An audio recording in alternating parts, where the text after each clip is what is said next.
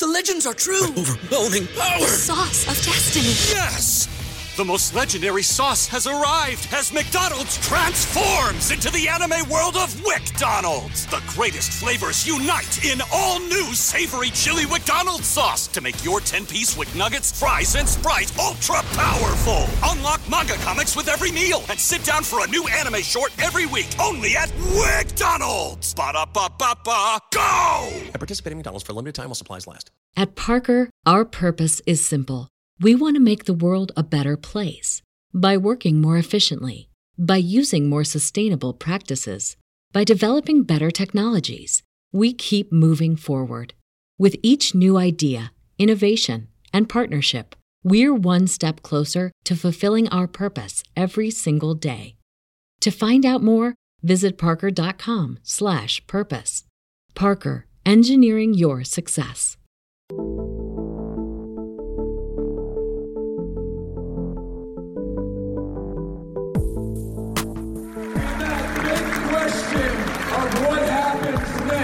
With this group, we are sticking together.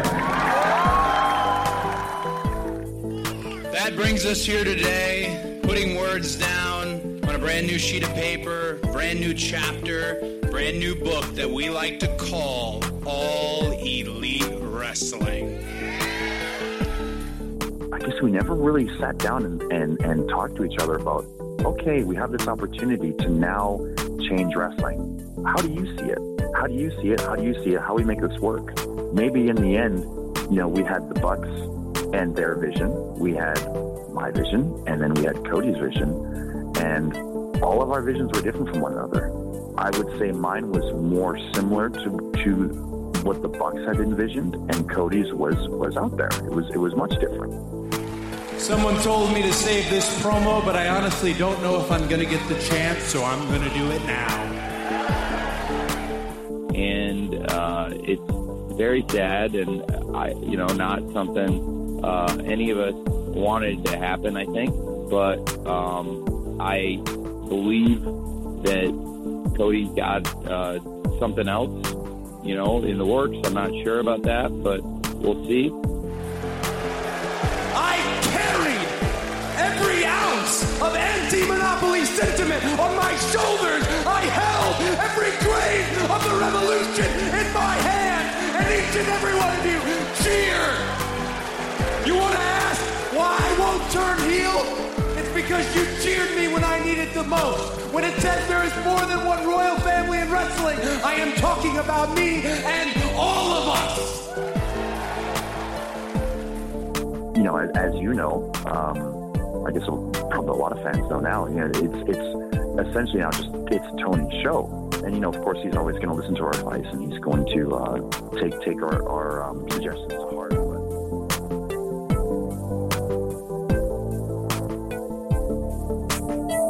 Hello, everybody, and welcome to another edition of WrestleNomics Radio. I'm Brandon Thurston, broadcasting live and on demand from Buffalo, New York, where today is Sunday, February 20th, 2021.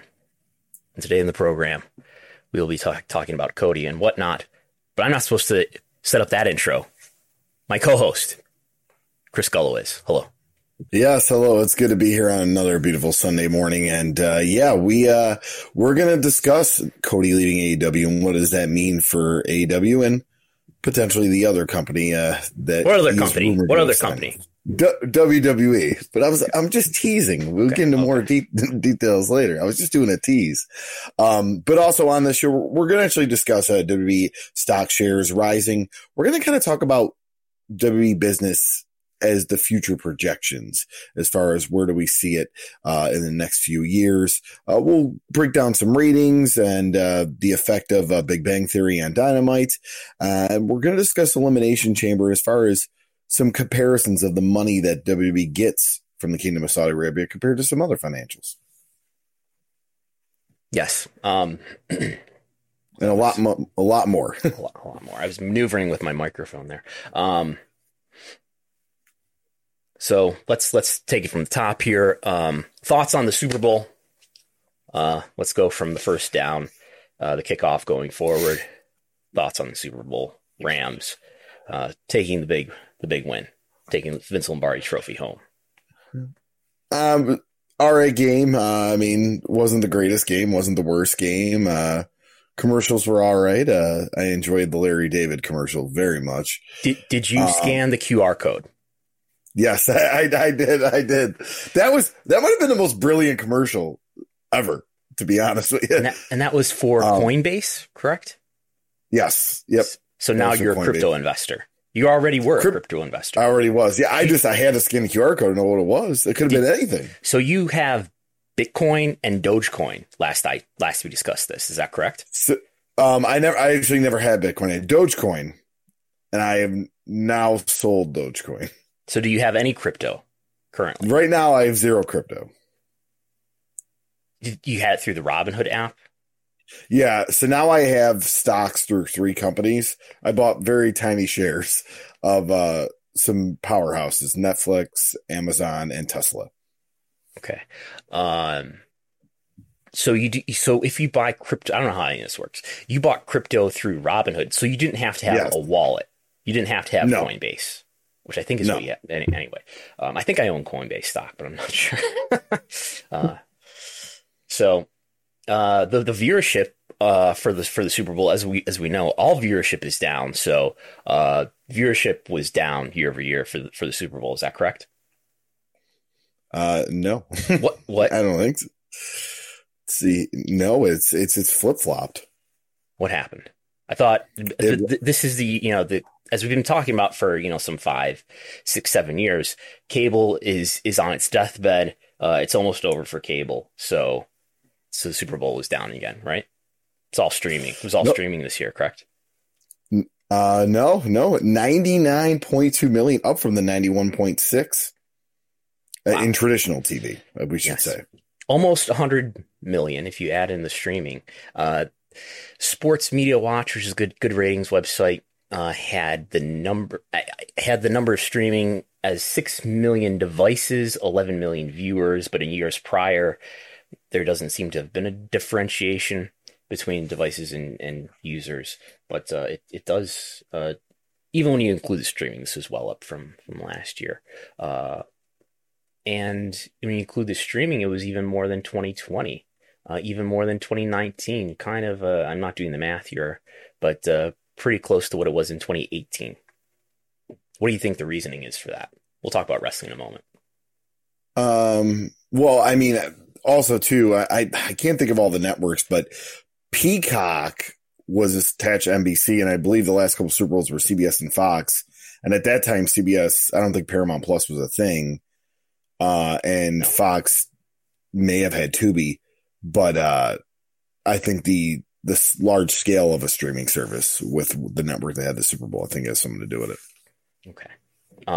Maybe it was the great work rate of the conference finals of the of all the great playoff games. Who knows?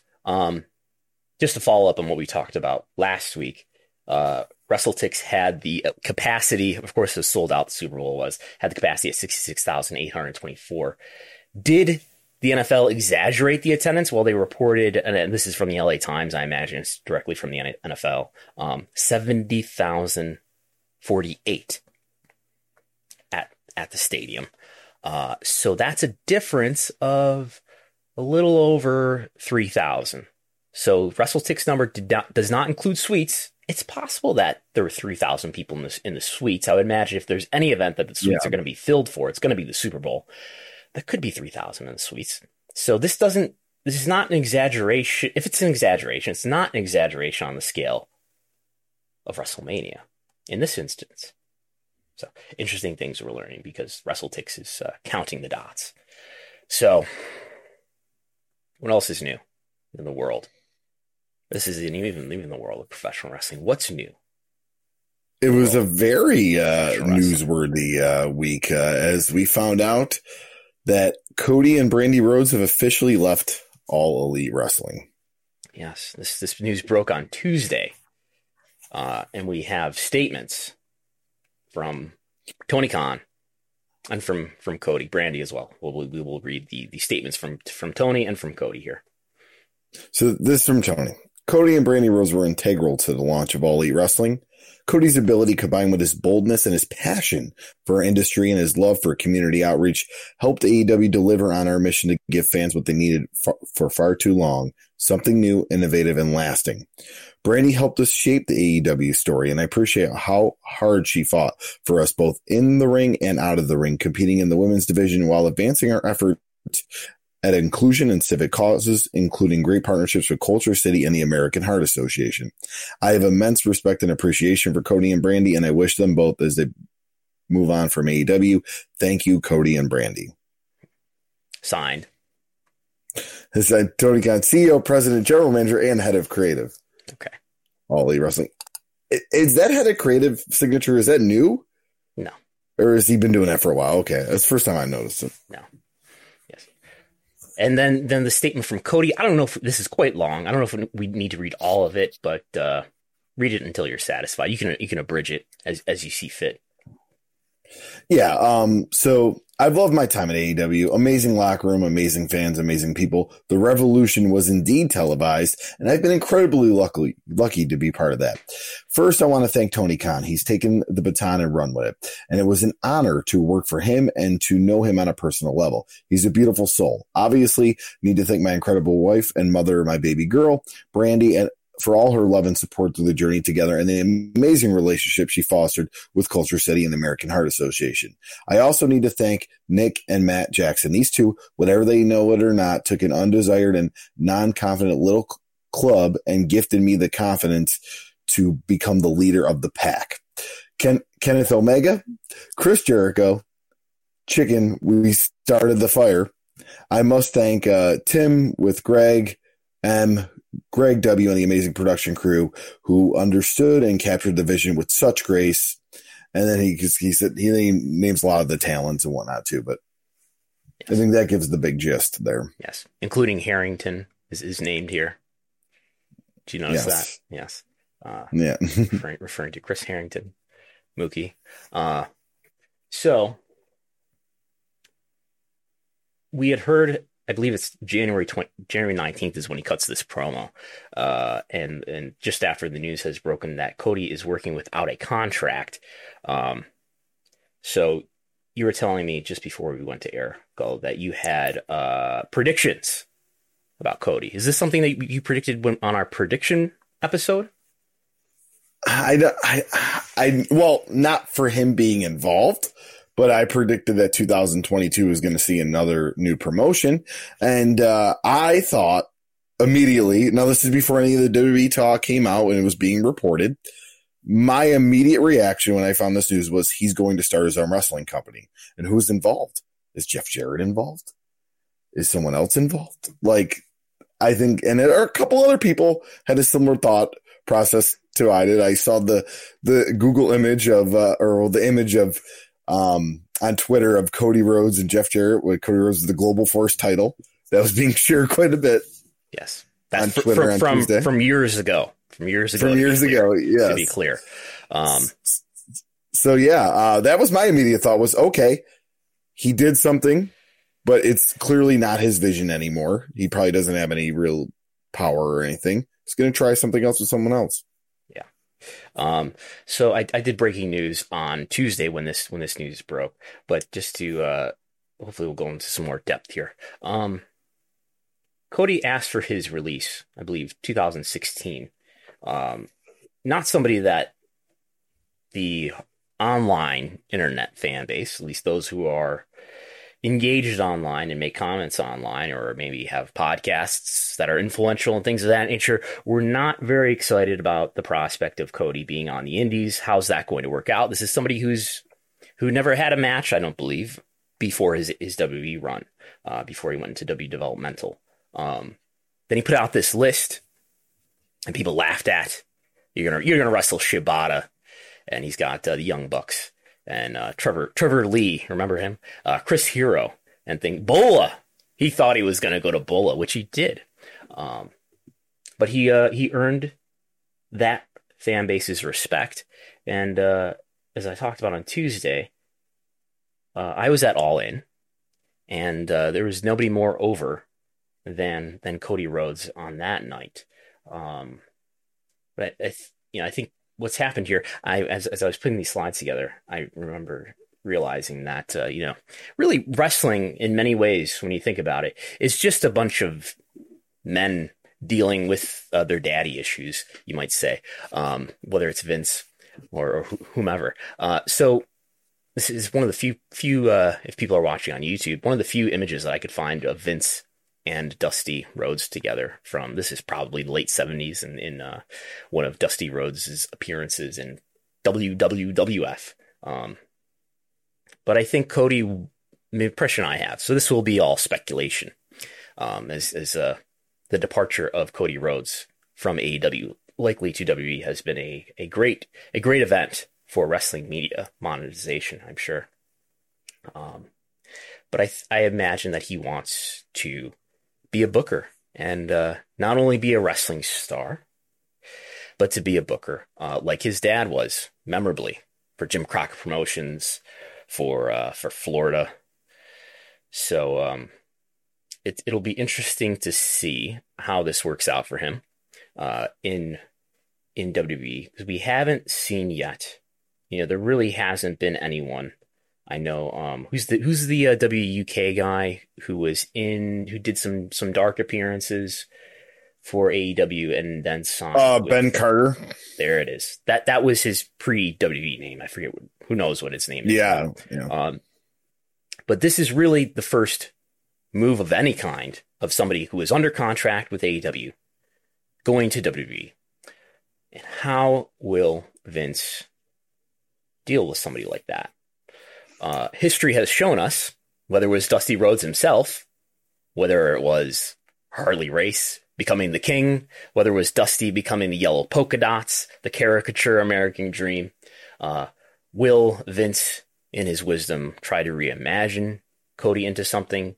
Cody was reimagined already in WWE into Stardust. I don't think he'll be in the Stardust gear at any point. But there are some better examples of how Vince has dealt with people who were stars outside of his system.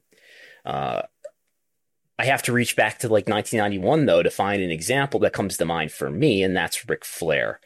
Ric Flair, the biggest star outside of his company, to at least to the U.S. audience at that time, coming over from WCW to WF, and he was treated like a real star. He won the title within a year because he won the Royal Rumble in 1992. I think other examples that we could look to just to think about what kind of a star is he going to be. I think Rey Mysterio might be his ceiling. I don't see Cody being on the level of, let's say, Roman Reigns or Brock Lesnar. What he should do, if he's still negotiating with WWE, is insist on being a part-timer, and so that the TV, the way that Vince will conduct the TV, will not overexpose him, and he will be treated as a special novelty like Brock Lesnar is, rather than something that Vince has a fascination with and maybe special attention for 3 weeks, maybe 6 weeks, and then loses his fascination with it. So there's the fleeting interest that Vince has with many things, and the way that he changes his mind, and that's something to contend with. I think there's also will Vince treat somebody who is a big deal in AEW, a bigger star outside of WWE, because he was outside of WWE, than he ever was inside WWE? And how will Vince book somebody who's a big star outside WWE? And we saw a lot of people within WWE system who were big stars within NXT move over to the main roster. And I believe Vince didn't want to sort of acknowledge their star power or invest in them because they were something created in Triple H's vision rather than his own vision of wrestling, and that there was somebody else that could be credited for their building up and their success. I think Cody will be viewed that way by Vince ultimately, and I think we can look to examples such as the way that the Invasion went in WCW in 2001, or even before that, the way that Taz if people don't remember or weren't watching wrestling at that time, Taz signed with WWE, moved from ECW to WWE, did a quick, showed up on an ECW show, won the title, I believe, from Mike Awesome. You might remember this better, Gullo. So he was signed to WWE, became the ECW champion, and then quickly on SmackDown, he's put in a match with Triple H so Triple H could beat him. I think Triple H was WWE champion at the time. So I think there will be some of that happening as well. We've got to beat him and show that somebody who wasn't even an AEW champion. I mean, there was a stipulation where he couldn't go for the title, but somebody who wasn't even the AEW champion was one of their big stars. But we can't show that the AEW stars are neck and neck with our own top stars. We got to put him somewhere. I think his ceiling here is like Drew McIntyre, Rey Mysterio, something like that. Yes. I have a comparison here, but Mr. Warren Hayes actually did have a very interesting super chat. Thank you. Good morning, gentlemen. This is a looking forward to Cody and Bruce butting heads reports. Super chat. So, yeah, their visions might be similar than people think, though. Who knows, on that. But, my thought on this, and I know it's not a straight comparison because he wasn't an in-ring talent. He was an on-screen character, but I would compare it to Eric Bischoff. And I would say that because Eric Bischoff pretty much created competition for Vince. Cody Rhodes went out there and created competition for Vince, part of it, not the only one. Big deal when he first came, like, wow, this is a big thing. But then it was 3 to 4 years of how many times can we embarrass Eric Bischoff? Put him in this angle, you know what I mean? Like, have him make out with Mae Young and this and that. Like, and I feel Cody's going to get the big treatment right away. He's going to have probably a marquee WrestleMania match. And then it's going to kind of be storylines like that. Yeah. It's more fully forming the notion that, what Vince really likes is humiliation comedy. That's his one of his favorite things. Or we might see this for people watching on YouTube. Goldberg in the wig. You had one of the simplest formulas in wrestling history, really. Just have him beat people. But Goldberg in his first run, before he became somebody who was a part-time. I know he's probably part-time in his first run too. I think he had limited dates. But in his more recent run, I think he's been more protected and kept special because he's been even more limited, and Vince sees him as somebody who is more overweight rather than these kids today. But yeah, I think so. Why has Cody decided to leave? Or maybe it's not completely all on his side. Maybe Tony wanted him to leave too. And we have Kenny kind of confirming it, and I don't know if there's been direct confirmation from Tony about this, but I think Meltzer has reported this, that there was an option that AEW Tony Khan could have exercised to extend Cody for, I don't know if it's a year or 2 years, but some substantial time beyond this time. That was not exercised, though. I'm guessing it's because he wasn't completely happy. He wanted something more or something different. I don't know how much money played into this, but I think creative leadership played into this. And I think, I think back to the All In post-show speech that they all did. Have you ever listened to that? Because I guess that was off the air. Have you ever listened to that, Gullo? No. It's on YouTube. I didn't listen to the post thing on that. But it's kind of a stand. It's what you would expect it was. It's a big fired up speech. We a clip of it played in the intro to this program just now. But AEW, the opportunity of AEW, offered to Cody and the others who became executive vice presidents a chance to be in a company where they would have more control, or at least they would be assured that they would be more creatively fulfilled than they would be in WWE, which was probably the second most likely option, other than starting AEW and taking this chance with Tony Khan. And it's funny that at All In, so I was there, and I was there with Mookie, and nobody knew the initials AEW. The public didn't. I think they were working on the logos and whatnot at the time, but I was aware that something was happening, and Mookie was working on stuff with Tony, and I remember having a conversation there that weekend and discussing well, All In is sort of this setup. It's sort of a demo tape to show, here's what we can do. And we did it by ourselves. And this is the kind of product that we can put on. I guess one of the questions I think I was raising at the time, or we were discussing at the time, so, sort of what happens when there are creative differences. I could see people like Kenny and the Bucks, the producers of Being the Elite, having a different vision than this guy who's doing this Nick Aldis program right now. And by December 2019, just a couple of months after Dynamite debuted on TNT, just following this poorly received angle involving the Dark Order,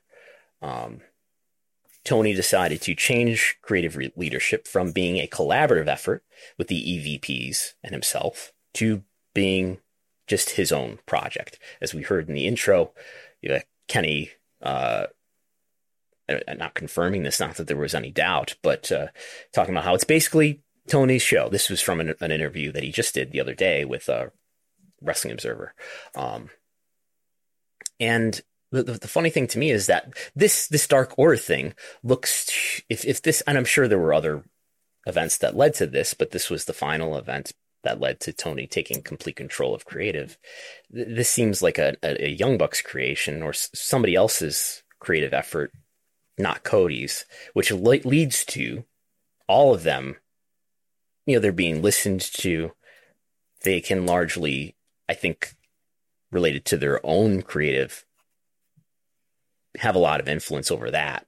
But this angle that was probably not involving Cody is what leads to Cody losing the creative power that I think was really important to him, in that, if he wants to be a booker like his dad was, that leads to him losing that opportunity. Now, obviously, you go to WWE, you're going to be under more control than ever as far as Vince McMahon is going to, I can't imagine, Cody has set himself apart in the last couple of years by being such a strong promo. And I can't imagine that translating to WWE. I don't even believe that this is so much a skill that he has developed in the last few years, as much as I think it was a skill that he had, or innate ability that he had. I mean, people can think about what year was Dusty inducted into the Hall of Fame, and everybody responded to, Cody, who had, was not even a wrestler at that time, right? For having given this great speech, inducting his dad into the Hall of Fame. So I don't think that being capable of a really good promo is a skill that Cody has recently developed. I think it's something that he has long had, and he had while he was in WWE in the first place. He had it while he was in AEW. He will have it in this likely upcoming run with WWE, and I don't see how he's going to come across as a great promo there, because almost no one comes across as a great promo in WWE, which is, I think by far his greatest strength. He's capable of good matches too, but more so, it's his promo ability that sets him apart.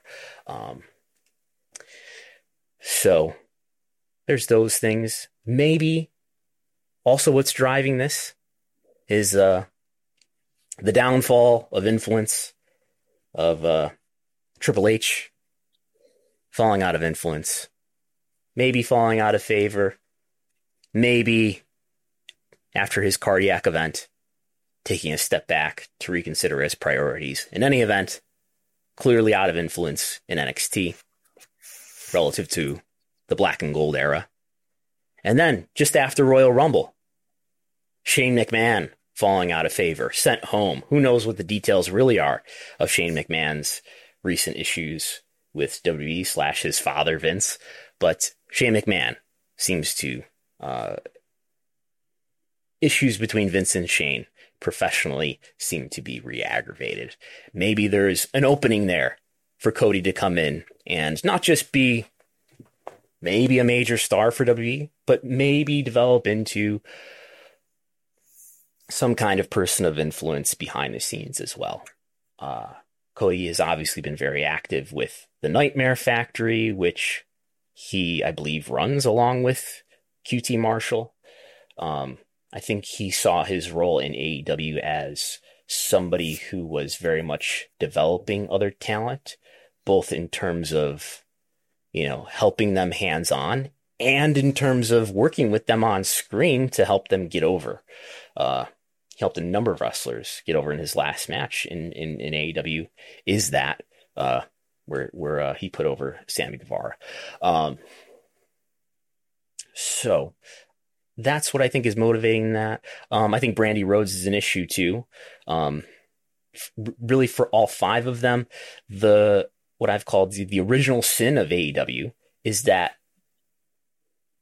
part of what helped convince those 4 or 5 key people to take the chance with AEW is that you promised them not just probably great pay, but you promised them some influence, an executive position, which also gave them benefits.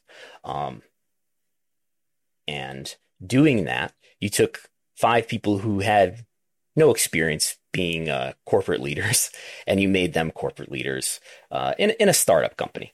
But you made Brandy Rhodes a very key person in this company, and she always had to have an on-screen role. That she was not necessarily... I think Brandy Rhodes doesn't know how to get the most out of her abilities. And if you've been watching the wrestling news over the last few days, you've seen reports that lots of people didn't like Brandy Rhodes. A few of her friends on Twitter quickly coming to her defense. But I think that was an issue also. Remember the Nightmare Collective? Good times. So there's all those things happening. It's probably a relief for many people in AEW, including leadership, to not have to worry about that anymore. We have to find something for Brandy. This brings to mind, the issue of Cody being received with boos lately. It brings to mind Roads to the Top.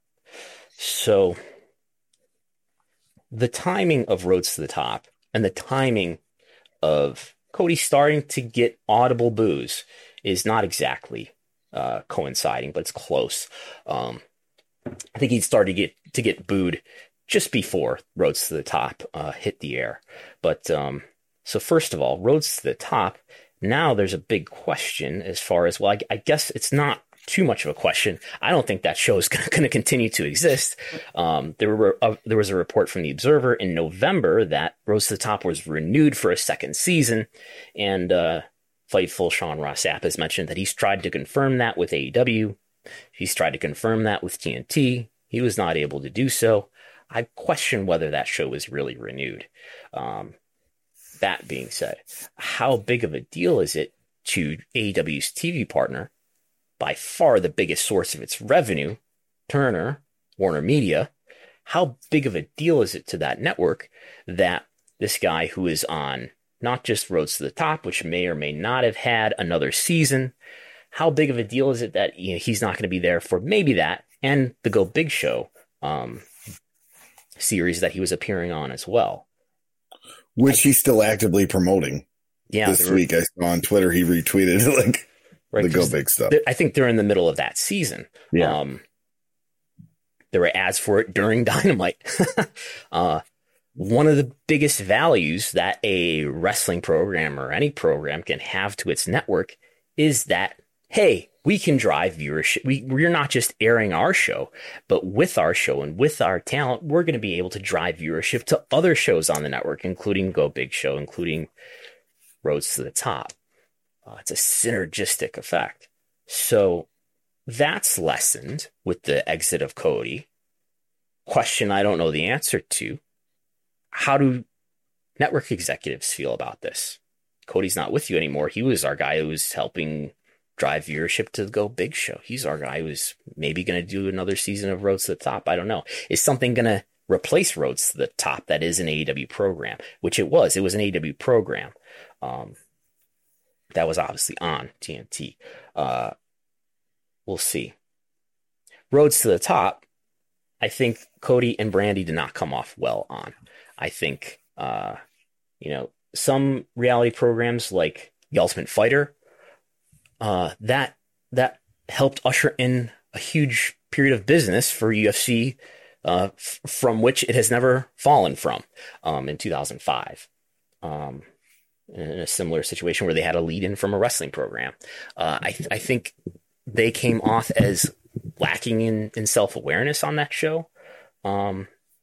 And it happened at the same time that Cody was apparently lacking self-awareness in how to deal with this issue where he's being booed by the fans. I was one person who thought that he was actually ahead of the curve when this first started to happen. And as time went on, I became less sure of that. I thought that, he was in control of this situation and that he was really going to make it work out creatively. But that never happened. And now he's out of AEW, and then, it never happened. I figured maybe there was like a Bret in Canada type thing happening or something where it was all going to fit together somehow. In wrestling and like in media generally, you want to be a little bit ahead of the curve. You want to be a little bit smarter than your audience. You don't want to be way smarter than your audience, though. You don't want to be too far ahead of the curve. Whether it's wrestling or media or investment, you don't want to be 20 years ahead of technology and making investments, even if your predictions turn out to be right. If you're 20 years ahead of the curve, you're going to be not optimally investing your resources. And you don't want to be behind the curve either. And I think WWE creatively, Vince is hopelessly behind the curve, but he's got so many revenue sources that are guaranteed. That's all kind of obfuscated because he has extremely powerful name ID that's been stored up over the decades, that he can continue to produce creative that's well behind the curve. We may touch on that later when we talk about the WWE estimate. And I think AEW is, for the most part, in the right place. Execution is a different question, but being ahead of the curve, understanding their audience, at least as well as the audience understands itself, AEW's there. In the last few months, Cody has fallen behind that in terms of not knowing how to work the fans. And sort of doing weird things like in this final promo in January, sort of breaking the fourth wall and shouting about how he won't, why I won't turn heel, which I don't know that there's ever a good reason to do in the in-ring content. Go ahead. Well, with that, I want to bring up a point. And this is where, I think speculations of maybe this wasn't Cody's decision to leave AEW, because going to WWE, it's Vince at the day end all be all when it comes to creative. No matter what the creative team comes up with you, no matter what a producer might think is good, or whatever the talent thinks is good. It's at the end of the day, it's what Vince thinks is good. And here's a guy that, probably had a lot of pushback for turning heel. I mean, I don't know if Tony Khan had this thought, but Tony Khan probably thought maybe a heel, or maybe like a Homelander on The Boys type scenario where the guy thinks he's a babyface, but really he's actually a heel. It might have been like that type of situation. in WWE, if Vince goes, you're going to be a heel, and he goes, no, he's like, no, you're going to be a heel. There is going to be no like consent. You know, he's just going to have to do it. Yeah, I mean, he'll probably have more trouble being listened to and having his influence make it to the screen. Yeah. To touch back on, does Cody is part of the attraction of going? I think what's happening here is, you know, he thought he was going to have not just creative freedom here in AEW, but creative leadership. That fell away by December 2019. I don't think he has any illusions that he's going to have a great deal of creative freedom in WWE, but at least that's the deal. And maybe there's a way for him to grow as a behind the scenes person. If there is a vacancy of power for a position that maybe Triple H is less occupying, maybe that happens. But I think the people who are thriving politically in WWE right now are the people who are most aligned with Vince's vision of, in this case, creative. And I don't see Cody's vision as aligned with Vince's vision creatively. I see, if anything, Kenny and the Young Bucks vision being closer, not exactly, but closer to Vince's vision in terms of the whimsy and the greater acceptance, openness to comedy and things like that.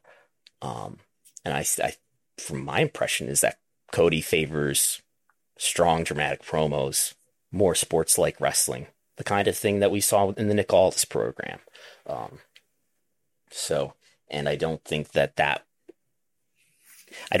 will be received favorably in the political landscape of WWE. I could see Cody thinking he can make it work, though, because people who are big stars often believe in themselves to a great degree, far beyond the level that others believe in them. So yeah, I think as time goes on, Vince doesn't become less Vince. Vince becomes more Vince and more rigid in making exceptions for how he's going to change. I think we're at 42 minutes here. I was telling you, if we go under an hour, you'll do Jeopardy. And now, good Lord. Well, because we got a super chat from Tim B, and I have another question too to pose to you after that. Go ahead. Well, we'll start with the Tim B super chat. Thank you, Tim. When Chicago threw the weight belt back was when Cody either lost control or it became apparent that he was out of touch of how he was viewed. Thanks for a super chat. I don't remember that moment, but when was that? Do you know, Gullo? Or maybe Tim B can tell us in the chat. Tim probably tell us, but I think it was a few months ago. Yes. I want to say they've been in Chicago a lot. So yes, something else we'll talk about too. They've been to a lot of the same cities quite often. I think that's everything that I wanted to say about this. I'm sure I'm forgetting something, but I've listened to a lot of people talk about this topic. Obviously, it's been huge news. And there's always like 17 things. I'm like, oh yeah, I gotta remember to talk about that too. But yeah, I think that's everything. Enjoy all your favorite sports like never before at BetMGM. Sign up using code CHAMPION and receive up to $1,500 back in bonus bets if you don't win your first bet. When you register with BetMGM, you'll get instant access to a variety of parlay selection features, live betting options, and the best daily promotions in the business. And with BetMGM at your fingertips, every play and every game matters more than ever. Remember to use code CHAMPION and receive up to $1,500 back in bonus bets if you don't win your first bet. Place your money line, prop, or parlay bets with the king of sportsbooks today. BetMGM and GameSense remind you to play responsibly. See BetMGM.com for terms. 21 plus only. Virginia only. New customer offer. Subject to eligibility requirements. Rewards are non-withdrawable bonus bets that expire in 7 days. Gambling problem? Call 1-800-GAMBLER. Promotional offer not available in Washington, D.C. At Parker, our purpose is simple. We want to make the world a better place by working more efficiently, by using more sustainable practices, by developing better technologies. We keep moving forward. With each new idea, innovation, and partnership, we're one step closer to fulfilling our purpose every single day. To find out more, visit parker.com/purpose. Parker, engineering your success. I do have one more question. So now I'm looking for the WWE side of you with this, right? Obviously, this is big news. You would use him to pop a rating, you would think. I know they think different than AEW when it comes to that, but do you just have him show up? Do you promote it like, hey, Cody Rhodes will be on SmackDown, Cody Rhodes will be on Raw, or hey, we have a mystery partner and this and that? Like, I mean, as soon as The Miz cut his promo yesterday at Elimination Chamber, people thought it was Cody, and now we're hearing reports that it's Logan Paul that will be his tag partner against the Mysterios. But yeah, I mean, WWE's got to capitalize on this, right? I mean, this would probably be a nice way to kind of pop a rating, help that average for the year. The great problem in talking about what's going to happen in WWE on screen is, like, you naturally think about, wow, how could they get the most out of this? And that's a totally different thing from what they will do, because you're basing your thoughts from a position of how can they get the most interest out of this? How can it be the most exciting? And Vince and WWE probably think they are too, but there's a lot of politics and ego that come into play. What should happen? Yeah, they should I don't know, debut him as soon as possible and have him go face to face with Roman Reigns. I don't know. What will happen? Probably not that. You know, like I said, I think more likely is that they will feel that they have to build him down, break him down to build him back up. AJ Styles is an example of somebody who made his name outside of WWE and did actually get debuted on the main roster without having to go to NXT. Even Drew McIntyre had to go back to NXT, remember? But AJ Styles is somebody who I think they sort of brought into some fanfare, quickly broke him down. And then he eventually, though, he did get built back up. He did end up becoming WWE champion and had a top program with Roman Reigns. And now, you know, as he's getting a bit older, he's sort of in the middle again, but whatever. But I think, what was your question again? Did I answer it? I mean, yeah, it was just basically like, you know, how can WWE capitalize on this? But like you said, like they don't sometimes think that way. But I mean, I would say ratings wise, especially, you know, you had a couple weeks that you were on Sci-Fi, so that's obviously going to drop your average on Raw and your 18 to 49. Maybe this would have been something that, hey, they promote next couple weeks. They should bring him in and go face. I don't know. This is just a random idea I just thought about in the last 5 seconds. If you bring him in, he goes face to face with Roman Reigns. He wants a title match with Roman Reigns. Somebody else prevents this from happening, and then he works a program with that person, and then maybe we're going towards Reigns, because Reigns has got to finish up with Lesnar first. Oh my God, we're fantasy booking on WrestleNomics. This has got to stop. Something like that could happen. But what's going to happen is Vince or somebody who's playing to Vince's insecurities is going to point out that, well, if we do that, we're going to make it look like AEW people are on the same level as the top WWE people, and that'll be bad for us. And Vince will be convinced of that and will buy that, and something lesser will happen with him. That's what I think will happen. As others have pointed out, this is a really important moment for WWE to show that if you're in AEW, you come to WWE, we're going to do great things with you. This is a moment where they should be concerned with proving that to talent in AEW who are open to the idea of being in WWE someday, and who aren't that sure whether they want to go to WWE because they think they're probably not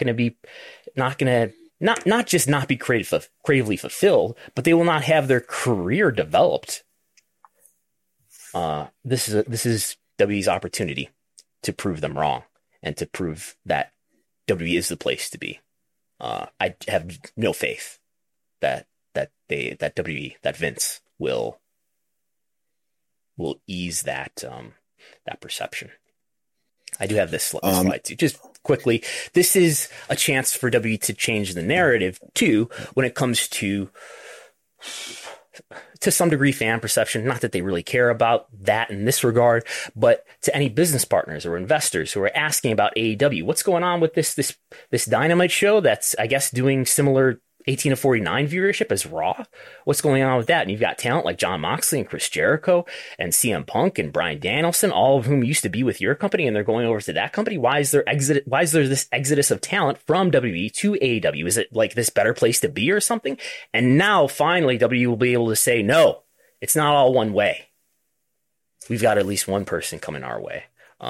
It reminds me of how the flow of talent often reflects the flow of popularity, or at least the trajectory of popularity.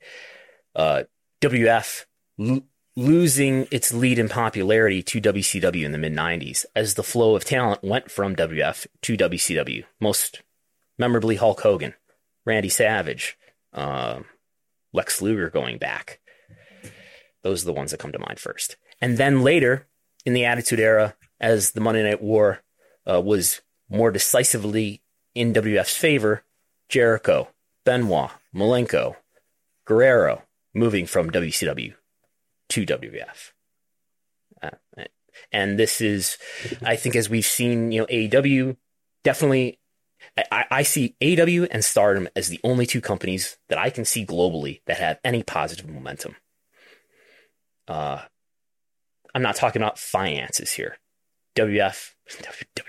I'm looking at WF logos right now. WWE obviously has positive momentum. We're going to talk about that in a moment before we run out of time here. But in terms of consumer interest, AEW and Stardom are the only ones that I see have clearly positive consumer interest, and AEW still does. I don't know what the ceiling is for AEW, but it's I'm still seeing Google web search positive year-over-year comparisons here.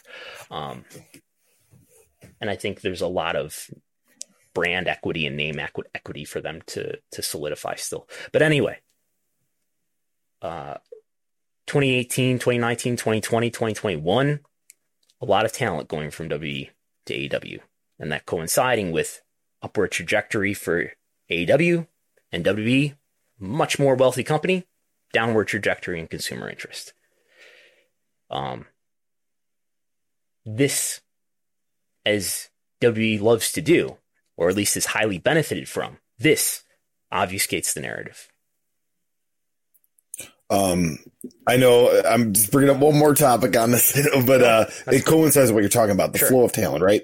So when a lot of people leave a company, especially if they're like an executive or somebody, higher up, there's a clause where you can't take away, certain people can't jump with you. Now, obviously it's a little different wrestling because there's contracts, but do we see now, of course we got a lot of renewals coming up. Do we see a lot of AEW talent that were Cody's vision of the roster? Because you can kind of tell who's a Cody person, who's a Bucks person, who's a Kenny person, as far as people they push for by their social media, whatnot, history, all that. Do we see some of those Cody talents maybe possibly going to WWE? Maybe. I would have to have a stronger sense of how deep the loyalties are. I mean, I don't know who those people are beyond Brandy and QT Marshall. And I mean, I don't think WWE is interested in either of them. The production team, not that they would jump to WWE, but the production team was a Cody thing through DDP. Okay. Yeah. And there's a couple others. I think Justin Roberts might've been a Cody Rhodes push too. And yeah, I mean, WWE's, this is all speculation, right? I mean, for Justin Roberts, WWE had their time with Justin Roberts, and he left there with not a completely positive story to tell. Tim B points out it was Thanksgiving Eve when the weight belt was thrown back. So thanks for that. Okay. I think I've said everything I need to say about Cody. All right. We will move on to WWE and stock prices. As of close on Friday, $58.55 for WWE shares, performing very well as of late. You're not a W shareholder? I am not. No, I am not either. Never have been. So the stock price has been doing really well since the earnings call on February 3rd. This is on YouTube, a chart looking at the last month and comparing it to the S&P 500, which is in the last 30 days, I believe is what we're looking at here. The S&P 500 has been down 4%. It's not been a good time in the stock market. WE stock, however, over the same course of time, the last 30 days, up nearly 14%, 13.9%. That means if you invested $100 in WE stock 1 month ago, you now have about $114. So a good return over a short period of time where now the market, MJ just put in a super chat. You see that pop up on the screen? We will address that in a moment. But the stock market finally having some confidence in this stock for some reason. I've asked people, including people who are invested in WE, why this is. I don't see what a clear answer is, though. So I wrote my estimate of WE looking forward into the next year or two. That is on Patreon now for subscribers. It will be on WrestleNomics.com soon. So if you want to read it right now, sign up to the Patreon. But yeah, we will talk about that now, though.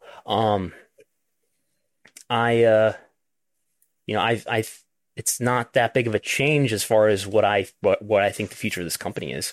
They're going to break their financial records in 2022. They're going to at least come close in the year after that, largely because of guaranteed escalating TV rights fees. And I think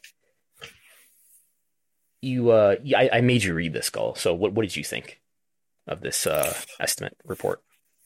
So just kind of reading it. I mean, you played a good side because clearly, the TV deal and all that, it's probably going to be more profitable than what it is right now just because of TV rights. But linear TV is decreasing as it's an older audience and is streaming. I talked to you about this off air. The streaming perspective would be going to a network that also has a streaming platform, a large scale streaming platform would probably be the best move for WWE. And I mean, NBC Universal with Peacock is one that comes to mind. But you kind of also brought up the perspective of the big three that don't really have, Apple, Amazon, and Netflix that don't really have a network. So let me explain my assumption here. So part of what I read about in here is that think about, and I don't think we've talked about this in that much detail yet here on WrestleNomics Radio. But I've talked with a lot of people about this subject. I think you think about when this deal ends, this current set of US TV deals that WWE has for Raw and SmackDown, they end the end of September 2024. The last 2 rounds of deals that they've done have been for either 4 or 5 years. So that's a good indication of what the following deal would be. So that means we would have let's say it's 4 years, 5 years. That means we've got a deal going from October 2024 to fall of 2028 or maybe 2029. So we're talking about the late 20s here. Finally, I can say a decade.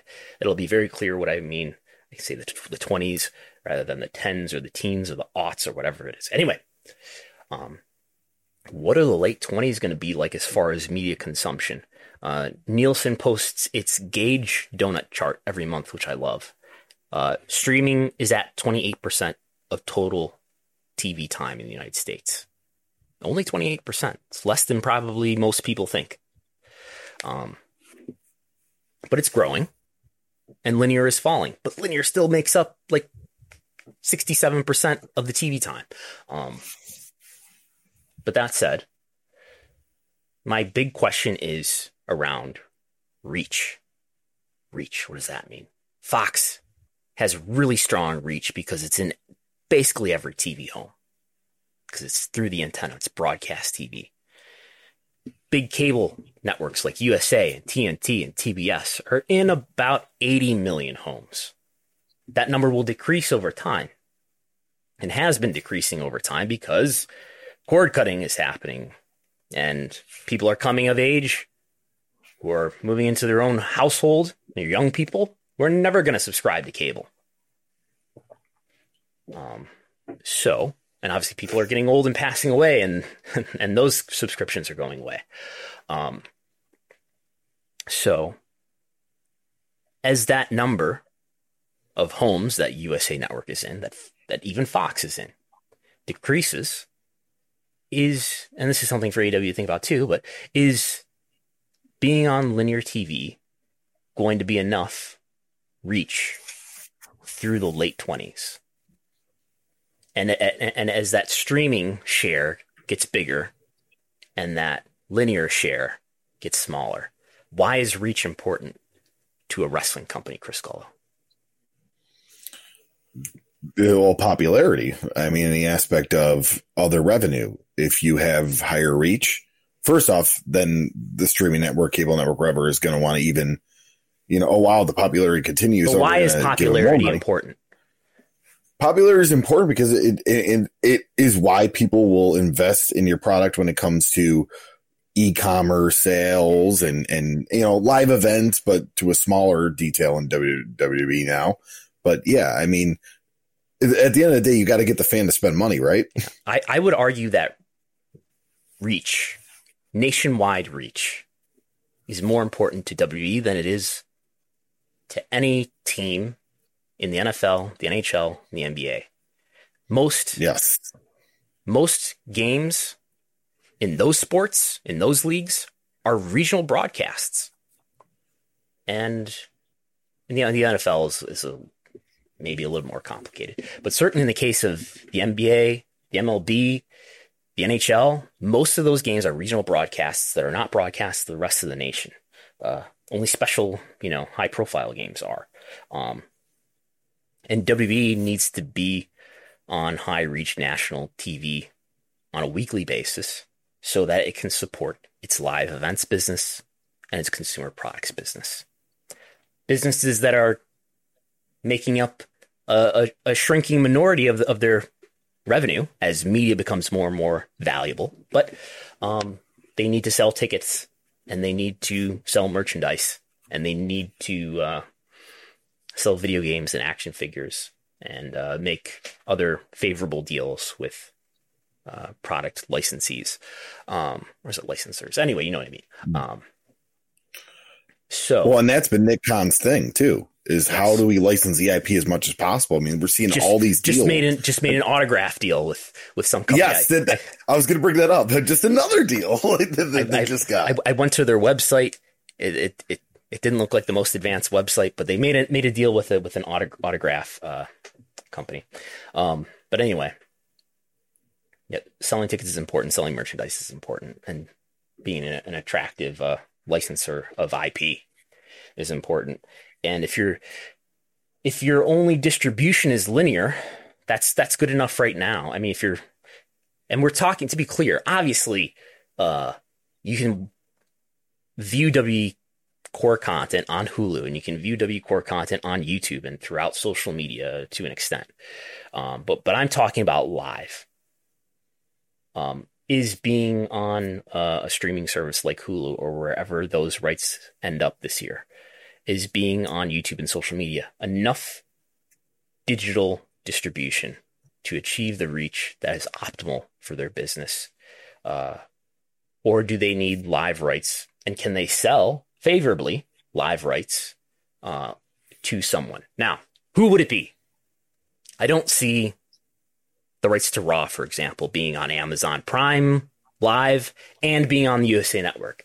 I think that pits Amazon against USA Network, and maybe what happens, there's too much risk there, because maybe the linear viewership really goes away, and then USA Network, NBCU, is left holding this empty bag, or behavior sort of plateaus and stops at a certain point, and Amazon is left perhaps not having the engagement that it thought it would have. So much more likely outcome, I think, is, for example, Raw being renewed. In all likelihood, it will be with NBC Universal, and maybe live rights, maybe not every week, maybe only select weeks at first, maybe more weeks later in the deal, maybe being live on Peacock as well. So I see the linear network and the same parent owning the streaming network. And as I wrote, things can change if, for example, let's say Amazon buys a broadcast company. But what you were getting at is that, well, Nick Khan gets on these earnings calls and hypes how Netflix, it's only a matter of time before they come for those sports rights. Apple, it's only a matter, they're already rumored to be interested in a variety of different sports rights. Yep. Amazon just got NFL. But I think in WWE's case, it's a different thing than, let's take Amazon, right? Amazon is going to have the Thursday night football games this next season, correct? Yes. All the other games are still going to be on linear, and to an extent, I think you'll be able to watch the NBC broadcasts on Peacock. I watched the CBS broadcasts on Paramount. But they're distributed across all these different networks too. But but the Fangs don't own a linear distribution partner. I don't see in the next round Raw or SmackDown rights being dealt exclusively to a streaming partner. That's not going to happen. They'll be dealt to somebody who's on traditional television, whether it's cable or broadcast. But none of the Fangs, Apple doesn't own a linear TV network, cable or broadcast. Amazon doesn't. Netflix doesn't. Google doesn't. Facebook doesn't. And it's questionable whether if they really, really wanted to, whether they could get that past antitrust right now. But maybe Amazon, and I think Nick Khan told Colin Cowherd in that interview, he thinks that Amazon will acquire a major network. Maybe there's talk that maybe Comcast wants to spin out NBCU, just like we saw AT&T spin out Warner Media. Maybe something like that happens, and then that makes that, then it would make more sense to, but then you've got a parent company that's got two streaming platforms in terms of Amazon Prime and Peacock, so who knows how that plays out. But yeah, that's what I see happening, and I see W making a lot more money, even as its consumer interest continues to wane. We're seeing ticket sales weaken at least back to where they were pre-pandemic. I'm seeing some questionable things happening in Q4 in terms of e-commerce sales, where the average revenue per order is up, but the number of orders in Q4 was well down from the last pre-pandemic Q4 holiday season and all that. Google web search still not that encouraging. On a worldwide basis, it's down in January. On a U.S. basis, it's dead even. So maybe that's encouraging. Maybe we're seeing the plateau of the drainage. MJ Super Chat was just kind of talking about a little popularity. He said he got together with 3 friends to watch Chamber. Their interest in WWE highest since they went to Mania in 2019. Are extremely casual fans. Anecdotal, of course. I think might have someone do it. Hey, Cody. There was all the Cody to Saudi Arabia talks that Kenny Omega even said. Yes. I think he's on a flight to Saudi Arabia. So who knows? Maybe this Cody news helps a little bit with popularity and Google Trends and whatnot. Yes, maybe. Thank you for the super chat, MJ. That's a good transition point. Abysmal rating for AEW this week. I already talked about it quite a bit on Live TV Ratings Talk, but so let's not dwell on it. But Big Bang Theory had its lowest lead-in ever on TBS before Dynamite. That did result in AEW's lowest Dynamite on TBS ever. Was that because of Cody? I don't know. I doubt it. The time will tell. We'll see. we can move on to this live event note here. Yeah, I'll just to talk about the downwards in the ratings. I think, if I could be wrong, I think there was a huge Olympic hockey game that night. Well, I could be wrong. On what it did, I looked at this. The Olympics have been doing abysmal numbers. What they did on Wednesday, what the Olympics did on Wednesday was lower than what it did on Tuesday. It was lower than what it did on Monday. The NBA games were a little bit higher than usual, but I don't see any excuses in the competition. I see the external factor of a weaker lead-in than usual. Yeah, but still, this was worse than some of their final ratings on TNT when they had where even this week's instance of a lead-in from The Big Bang Theory was much stronger than what they would have had in those movies that were on at 7:30 on TNT. All right, but yeah, we will move on to ticket news here. It has been announced that Wednesday, May 11th, in Long Island, at the UBS Arena, AEW returns. Remember how well they did as far as ticket sales last time. It's going to be a Dynamite and a Rampage, and the beginning of the Owen Hart tournament. Yes, these are all of AEW's upcoming dates. I think that we know of. Why don't you run through those cities real quick? Yeah, so February 23rd in Bridgeport, March 2nd in Jacksonville, March 4th in Orlando, March 6th in Orlando. That's Revolution weekend and Rampage Revolution. Then we have March 9th in Estero, Florida, March 16th in San Antonio, Texas, March 23rd in Cedar Park, March 30th in Columbia, South Carolina, April 6th in Boston, April 13th in New Orleans, Louisiana, and May 11th in Long Island, New York. You sound like Excalibur there, having to run through all those dates. Yes. So what do we notice about all those dates? They're Louisiana. Let's see. Where is Louisiana relative to the Louisiana is west of the Mississippi. But here we have Texas. They've been to 7 times. Tons of dates in Florida, of course, because of Jacksonville. But other places in Florida too, including Orlando, which is where you just mentioned the pay-per-view is going to be.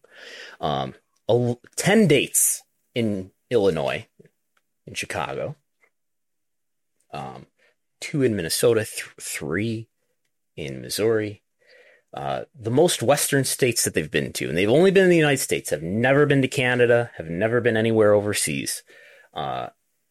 3 shows that they've done in these most Western states of Colorado, Utah, which I think they went to Salt Lake City just before the pandemic. And they've done only 1 event in Las Vegas. Is that right? That's the pre-pandemic Double or Nothing. And then did you go back to Vegas yet? I didn't make a mistake there? No, because 2021 would have been right before live touring. So yeah, I think you're accurate in there. Yeah. Yeah. Okay.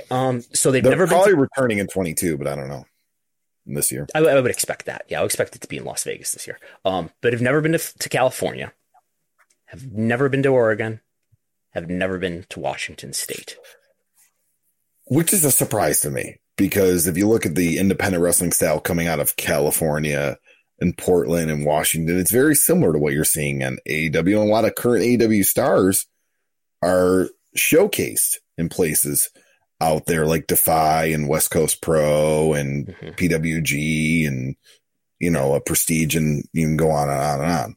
Yeah, I think the first show in California to see the Young Bucks is a big deal. To see Darby in Darby's from Seattle area, I think. So to see Luther in Oregon, right? Big local drum. Anyway, so I looked at this. W since the return to touring, W did do one set of house shows in California, and they just did a SmackDown in LA, right?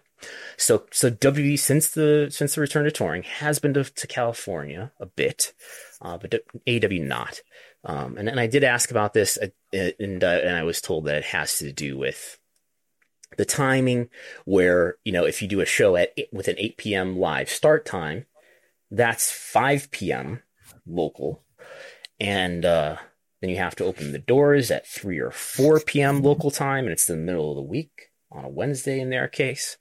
And it's going to California, for example, is a far distance from the rest of the U.S., so you want to schedule it somehow to be nearby other events that you're running to minimize the expense.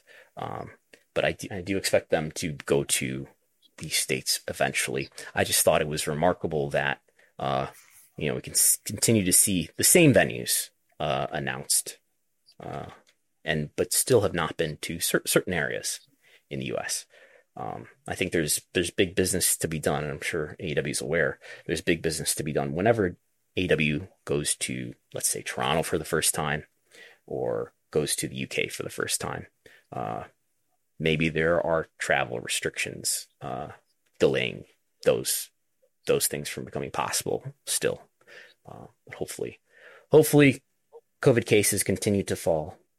Hopefully. Been saying that for a long time, though. All right. We will move on here.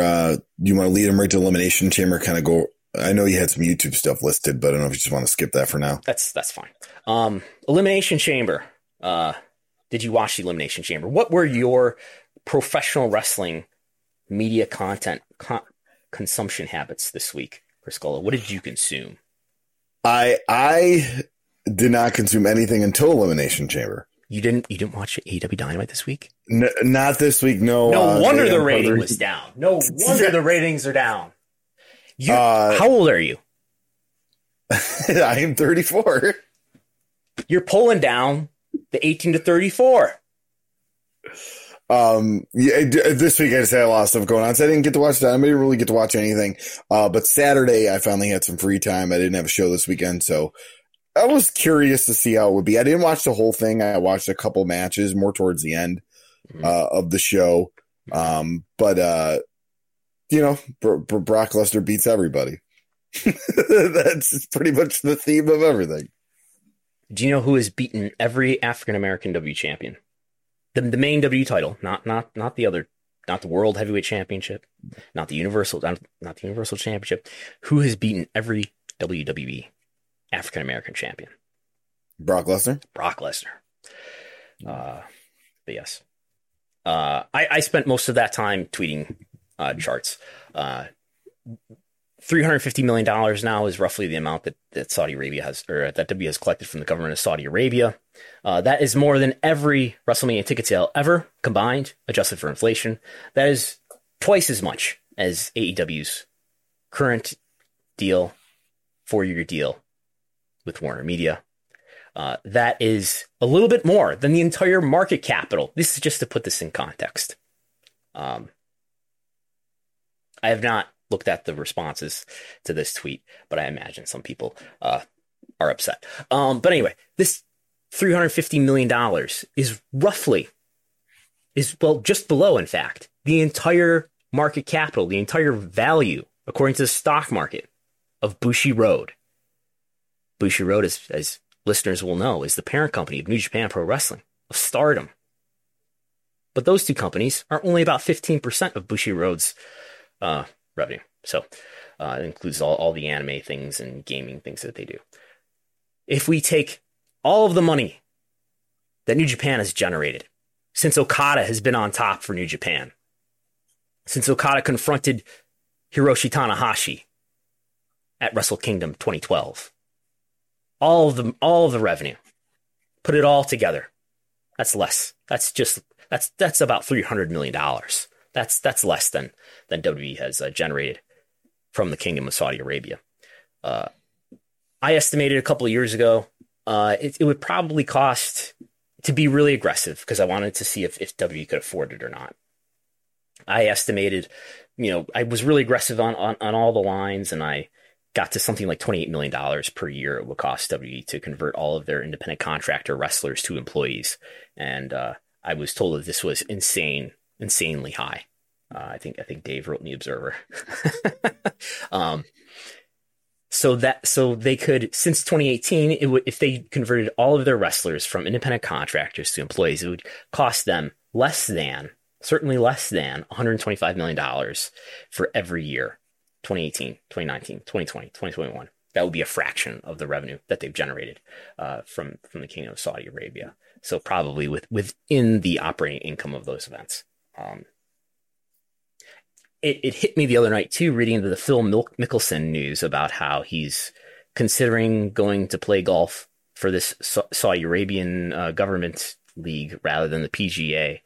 That, spending $110 million every year, $110 million every year, that's probably what AEW is spending.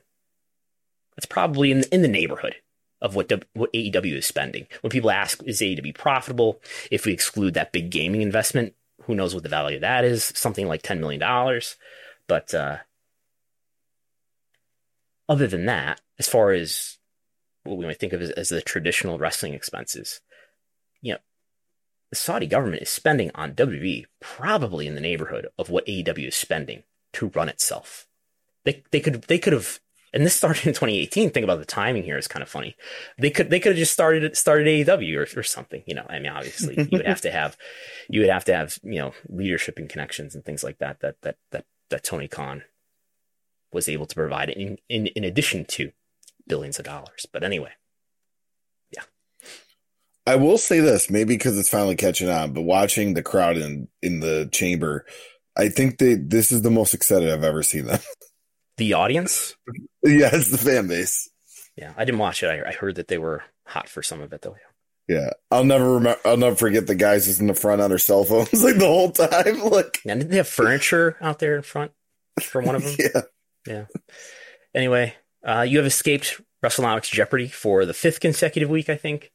I do have the PowerPoint right here. I will not open it right now because I want to give you an advanced start to study the questions. I don't want this to be like quiz show where you get the questions in advance. I watched Quiz Show this past week. Have you ever watched the movie Quiz Show? Yeah, it's been a while, but yes. The 1994 film. That's with the 1950s video or game show scandal, right? Yeah. I was like, oh wow, this is about pro wrestling. This is about like who we want our top babyface to be. This is about Bryan Danielson and Roman Reigns, I think. Ray Fiennes playing the role of Roman Reigns, and John Turturro playing the role of Bryan Danielson. Yes. Anyway, I think that's all for this week. Anything else to add? No, just that pro wrestling industry report. It's out there. It's very, very detailed. Yeah. Have you looked at it now? I've looked at it. Yes. Okay. I have looked at it. You looked at all 71 pages of key metrics, analysis, and insights for major pro wrestling companies? I've probably not read every single word, but I've looked at it. There's really not that many words to read. Yeah. So it's a lot of charts. It's mostly charts, and then it's just some thoughts on the outlook of pro wrestling. Yeah. That's there on Payip. And I think the link is in the description of both your podcast and your video that you might be listening to / watching. If you're watching on YouTube, please hit that thumbs up, and that helps us. That helps our algorithm and helps people discover WrestleNomics. Share it, subscribe to the channel. There's merch at store.postwrestling.com. I'll be back on Thursday with live TV ratings talk right on the WrestleNomics YouTube channel, and the audio will be there for patrons also. We are predicting the P18 to 49 rating for Dynamite every week in the WrestleNomics Discord channel. Everybody was wrong this week. I don't think anybody got it. The 0.31, the disastrous 0.31. We'll see if it's better next week. Thanks as always to Post Wrestling for being our excellent distribution partner. What's new? Yeah, you can check Rediscovering the Indies out this week. Later this week, we'll have a new episode. We're recording on actually Tuesday, so we'll probably have it later on in the week. We're going to start a deep dive into Burt Prentice's independent wrestling promotions. So we're not going to talk much about his USWA managing career and all that, but discuss the independent wrestling promotions that he ran, because he ran quite a few around different parts of the country. Burt Prentice. Looking forward to it. Yes. As always, you can sign up to the WrestleNomics Patreon. I think we are approaching our record for most patrons in a month here. We might be breaking the record. So thanks to everyone for being a patron and signing up.